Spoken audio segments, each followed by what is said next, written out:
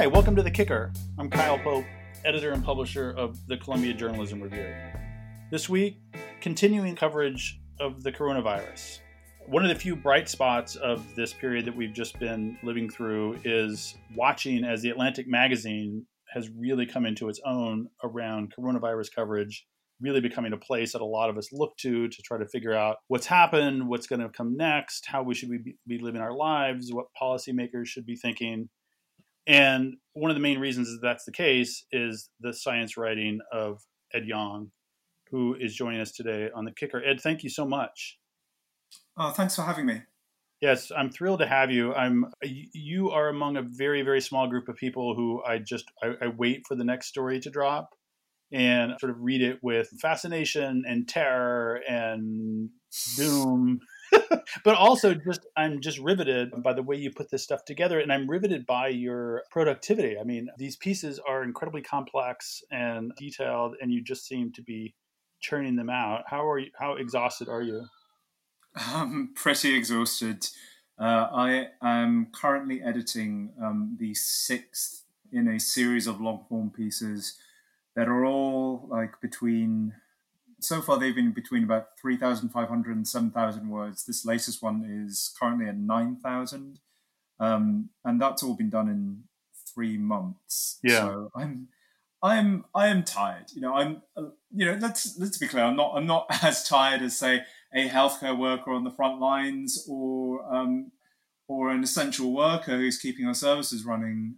But it is mentally and emotionally draining to be constantly immersed in this story because it's so vast. It's almost omniversal. It touches on every aspect of society.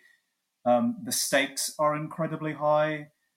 It involves a huge number of academic disciplines, a huge number of personal stories. There is so much confusion and difficult information to wade through, and but in the main, not a positive story. It's not something that makes me happy to be submerged in. So yeah, it's a lot. What's the story about, the one you're working on now? The story I'm working on now is a magazine story for the next issue of The Atlantic. So that's the September issue. It will come out in August. It is about the pandemic, but I probably don't want to say too much more about it at this point. In many ways, it ties together a lot of the work I've done in the previous big stories about what's happened thus far, how the pandemic will end, why it's so confusing, how we've led to this current patchwork.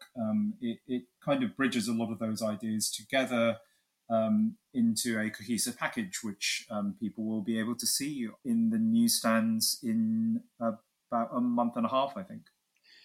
I think one of the reasons why your work resonates with so many people, especially so many sort of general interest readers who don't usually follow science, is because your voice is not all knowing. You acknowledge the uncertainty of all this. In fact, you wrote a piece about the uncertainty of all this, which I actually find quite refreshing and helpful, because my sense is that nobody knows anything definitively. Is that right, or is that oversimplifying it? I would say there are definitely a lot of things we don't know. It's not everything. We know that this is a coronavirus as a very clear example.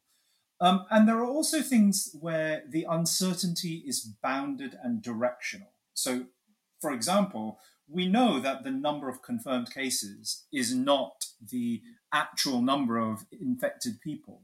But we also know that the actual number of infected people is almost certainly going to be higher. So it's not going to be lower than the number of cases that are confirmed, and that it's going to be within a certain bounds. It's not going to be like 1,000 times higher. It might be about 10 times higher. So I think I say this because I think it is very easy for people to say we don't know anything. And then jump to the next logical step, which is, and therefore anything goes, and everyone's viewpoints are correct. Actually, there are definitely things we know about, and like you say, one of the things I try and do in my pieces is to grapple with the uncertainties, to delineate where the bounds of uncertainty lie, why those uncertainties exist, and how we might go about reducing it.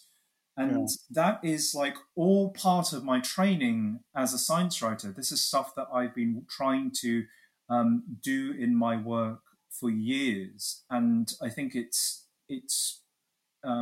manifesting now in a way that I hope will help readers in this time of immense uncertainty. I think it's so easy for people to try and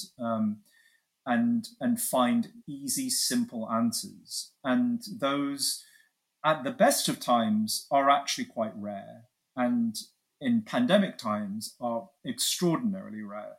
So our job isn't to just give people like, cheap contrarianism or easy sound bites or whatever. Our job is to help people make sense of these very difficult times, and that's, it's a harder task, but I think it's more rewarding for me as a journalist, and hopefully for the readers too. So, but you've been writing about science for a while, and I'm really curious about whether you've been surprised by this kind of right-wing skepticism of the science and the data. It's not just right-wing. I mean, it's larger than that, I think. But did the ferocity of that and the strength of that surprise you at all, or have you seen this in other cases just as intensely outside of the coronavirus? Yeah, it doesn't surprise me at all. I think that those of us who've been immersed in the science world for a long time, we've seen the same sorts of things happen with climate change, with vaccinations, with GMOs. It is, I think, tempting to conjure up this image of like a large anti-science lobby. And I think that, again, that is an oversimplification. A lot of that comes, groups of people who are skeptical about each of those issues is different. Yeah. And they span the entire political spectrum. Yeah.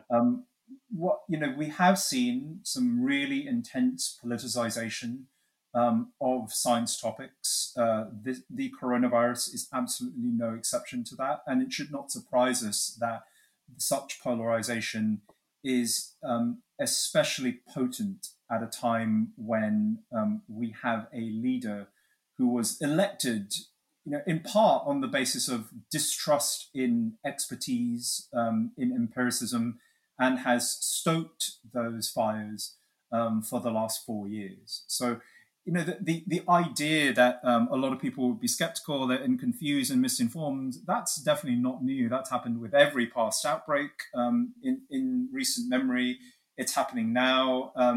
I think that the ferocity with which it's happening is a function not only of these polarized times and a very polarizing leader, but also just that the pandemic has uprooted our lives to such an enormous degree in such a short amount of time.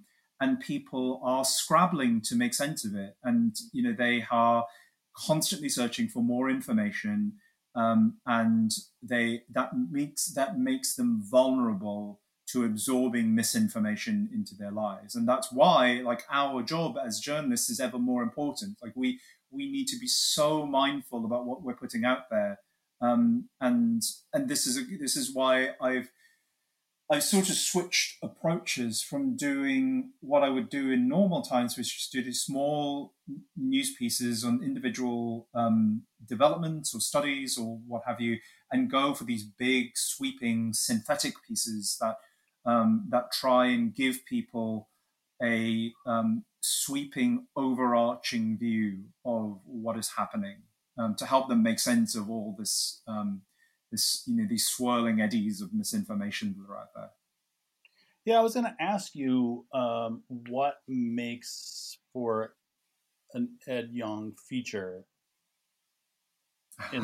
on this story? Like, um, what is it? Are you looking for multiple threads that you can bring together? Is that what attracts you, or are you looking, as you say, you don't seem to be looking for the kind of contrarian take that yeah. goes against the conventional wisdom? That's not the primary purpose. It doesn't seem to be. It's more about putting pieces together. Is that the way you think about it?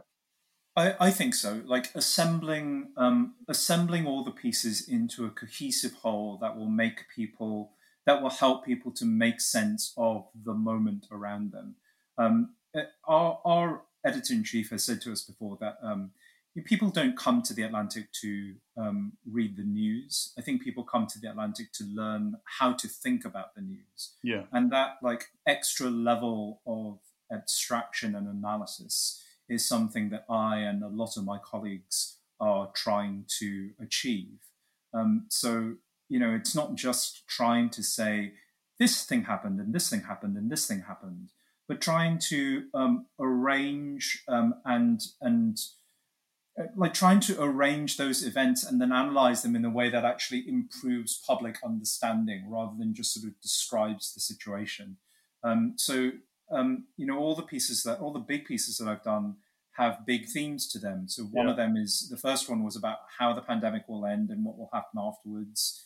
The second was a broad look at what the summer will entail and how it will be different to what we've known before. The third about all the reasons why the pandemic is so confusing. The fourth about the patchwork, this idea that different parts of America and different people are experiencing the same crisis in very, very different ways, and what that means for our ability to make sense of it, to predict it, and to control it. Yeah. And we're All of really these seeing that pieces. now with these sort of outbreaks that are sort of disparate and around the country all at once. Yeah, absolutely. Now cases are rising in the south and the west, while they are declining in the east, in places that had been previously hit. We're in a bad situation, but it's a different bad situation than we were in March. Yeah. This is you've hit on something important here. Another aspect of these pieces that is important. I've tried to make them timely, a little bit predictive, but continually relevant. Patchwork came out at a time when that trend was happening. It was very clear. It was clearly going to get worse with time, Mm-hmm. it's not like it's not like I'm putting the piece out. I want people to read it and then we can shelve it for later. I want the body of work to be continually useful to people and to give people frames with which they can understand the future. I've likened before the pandemic to this like whitewater rapids. It's this flow of information that is turbulent and incredibly fast. And what I want to try and do with each of these pieces is to just land a rock in the middle of this flow so that people can stand on it and observe what is going on without being swept away in it. Mm-hmm. This patchwork idea sort of reminds me, I mean, it's related, and you've talked about a little bit about this, but, and it also sounds like maybe your next piece has something to do with this, but I really do feel like we're sort of at a moment where we're all on our own.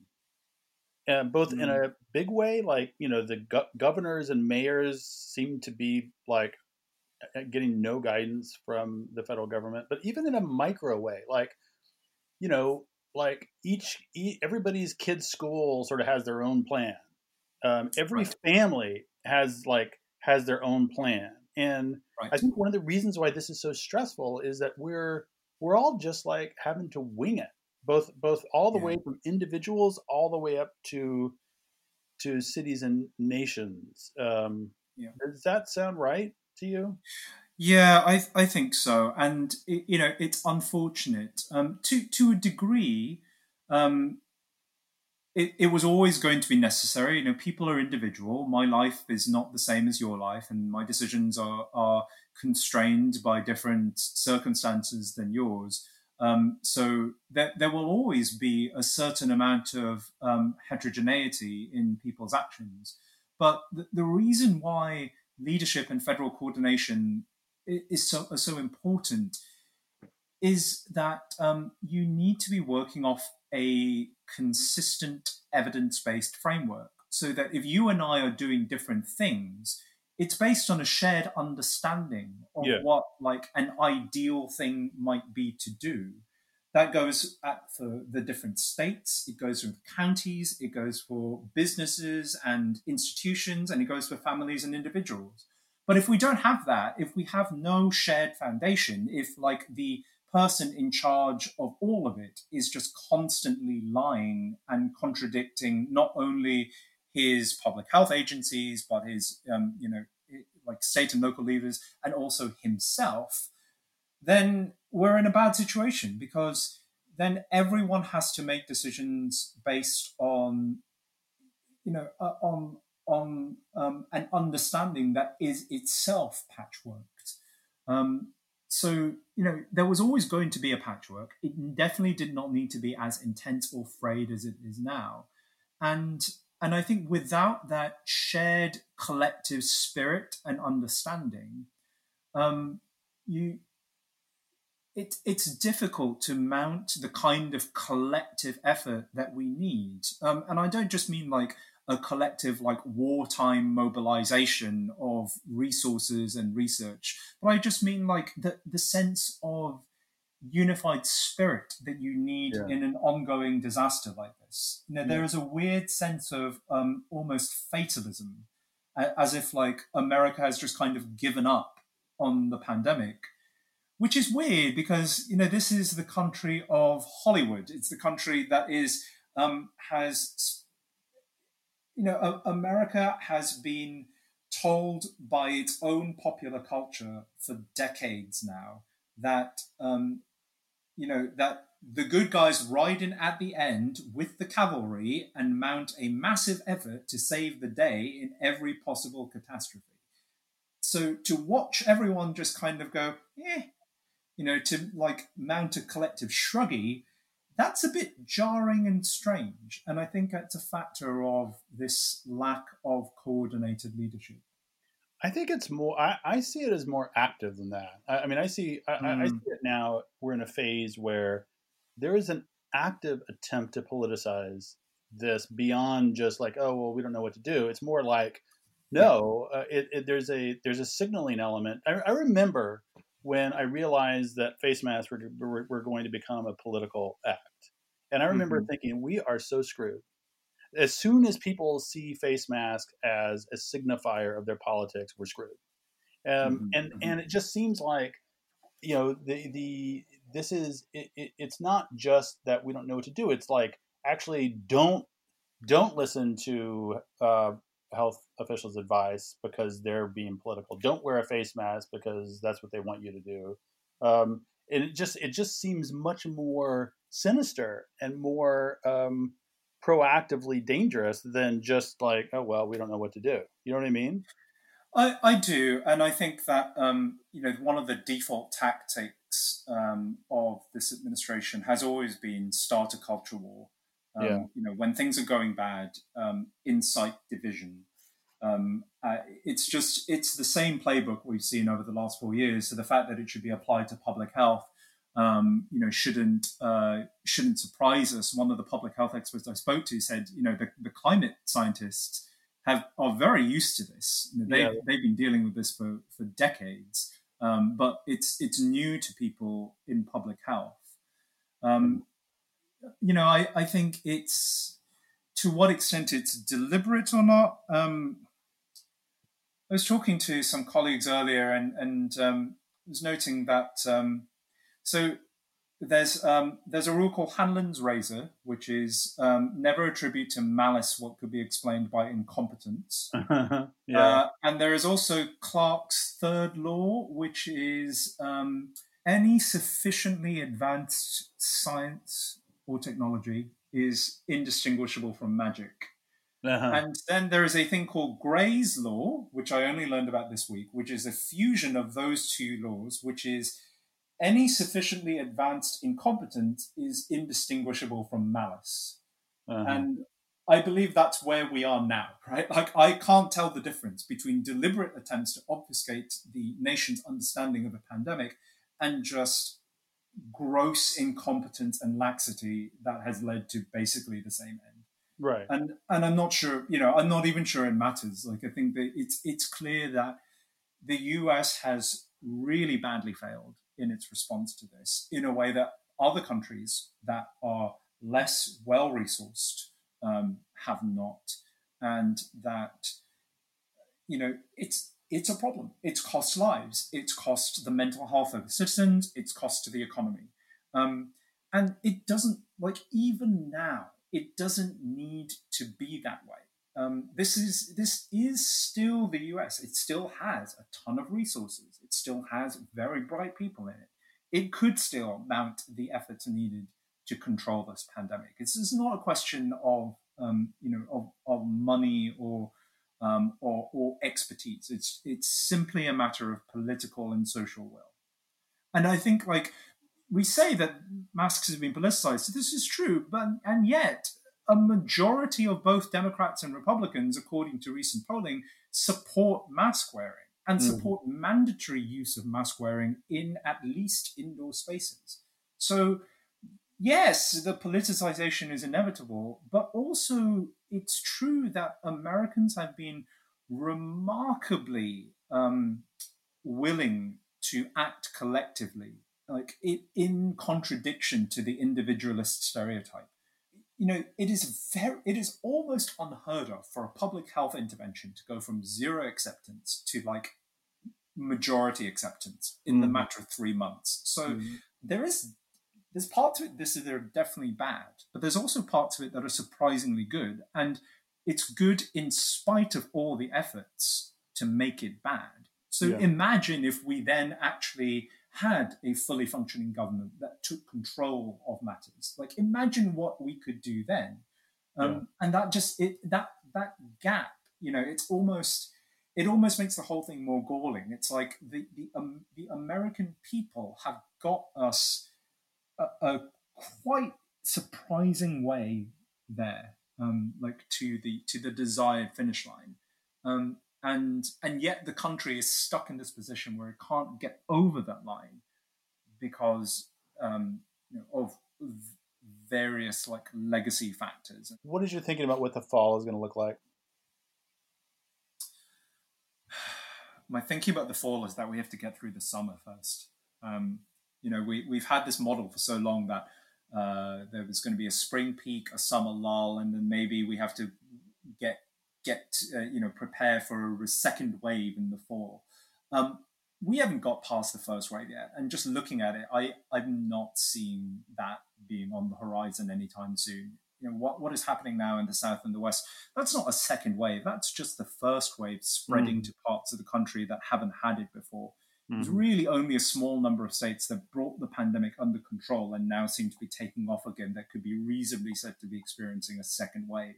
So either a second wave is going to hit before the fall, or, like, we're just going to be stuck in this first wave in perpetuity, which is a horrible thought, but also the one we need to grapple with. Like, this whole model of, like, what the fall is going to look like is predicated on the idea that we actually made use of the time that social distancing brought us in the spring. And I don't think we did. Not to the fullest extent. Some progress was made, not enough progress was made, and the US is paying the price for that right now. Well, that stinks. It's not good. It's definitely bad. I mean, it seems like that the way to view the U.S. is not as a country, but as I don't know, however many distinct nation states or whatever. That I live in New York, which is in a whole different situation than Arizona, which is in a whole different situation than Louisiana, and on and on and on, right? Right. And to an extent, you can make that argument for basically anywhere. The US is only slightly unique in that it is geographically vast. So you really can parcel those places out into separate areas that, in a way that makes sense. And also, it has a remarkably decentralized healthcare system. So, to a large degree, hospitals in different parts of the country do work independently, and it does have this very federalist government where state and local leaders have a huge amount of independence and control over their own jurisdictions, with the federal government acting as a kind of a coordinating arm of the whole enterprise. There's the national level statistics are misleading if used misleadingly. Right? Yeah. They need to be assessed carefully. Then again, you could say that with pretty much any statistic in the pandemic. I think you're right, though. In the main, I think you're right. The patchwork exists. It's not just one disaster. It's at least 50 different disasters, if not more. And we need to be mindful of that. Ed, where do you live? I live in DC. Okay.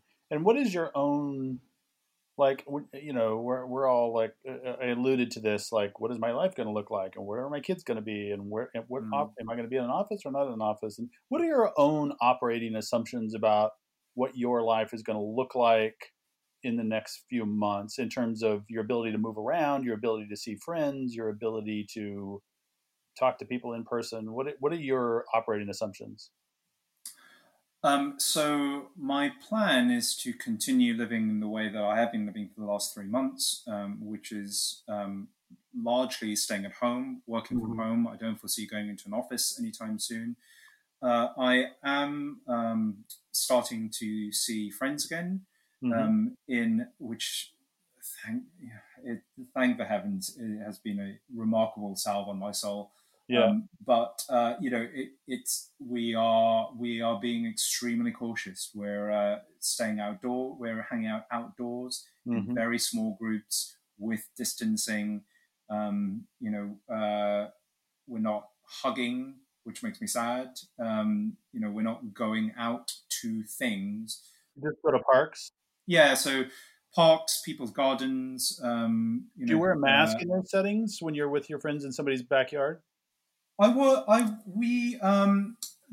the moment, we are masking up when we're sort of moving between places, or when we have to go to, like any time we have to go to like a grocery store or a liquor store or something like that.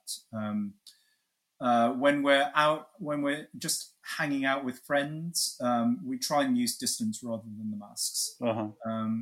But that's also, a function of. So that also reflects the fact that the people I'm hanging out with have also been socially distancing for a long time, and I'm also not seeing a ton of people. But no travel. No travel. No. The furthest I've gone since March is about a 15-minute drive away. Well, I so appreciate you coming on. You're doing amazing work. I don't know how you do it. I don't know how you keep this pace up, but it's incredibly valuable, and I know a lot of us appreciate it. Well, you see, my secret is that I am terrible at self-care. So, well, that can't continue on forever either.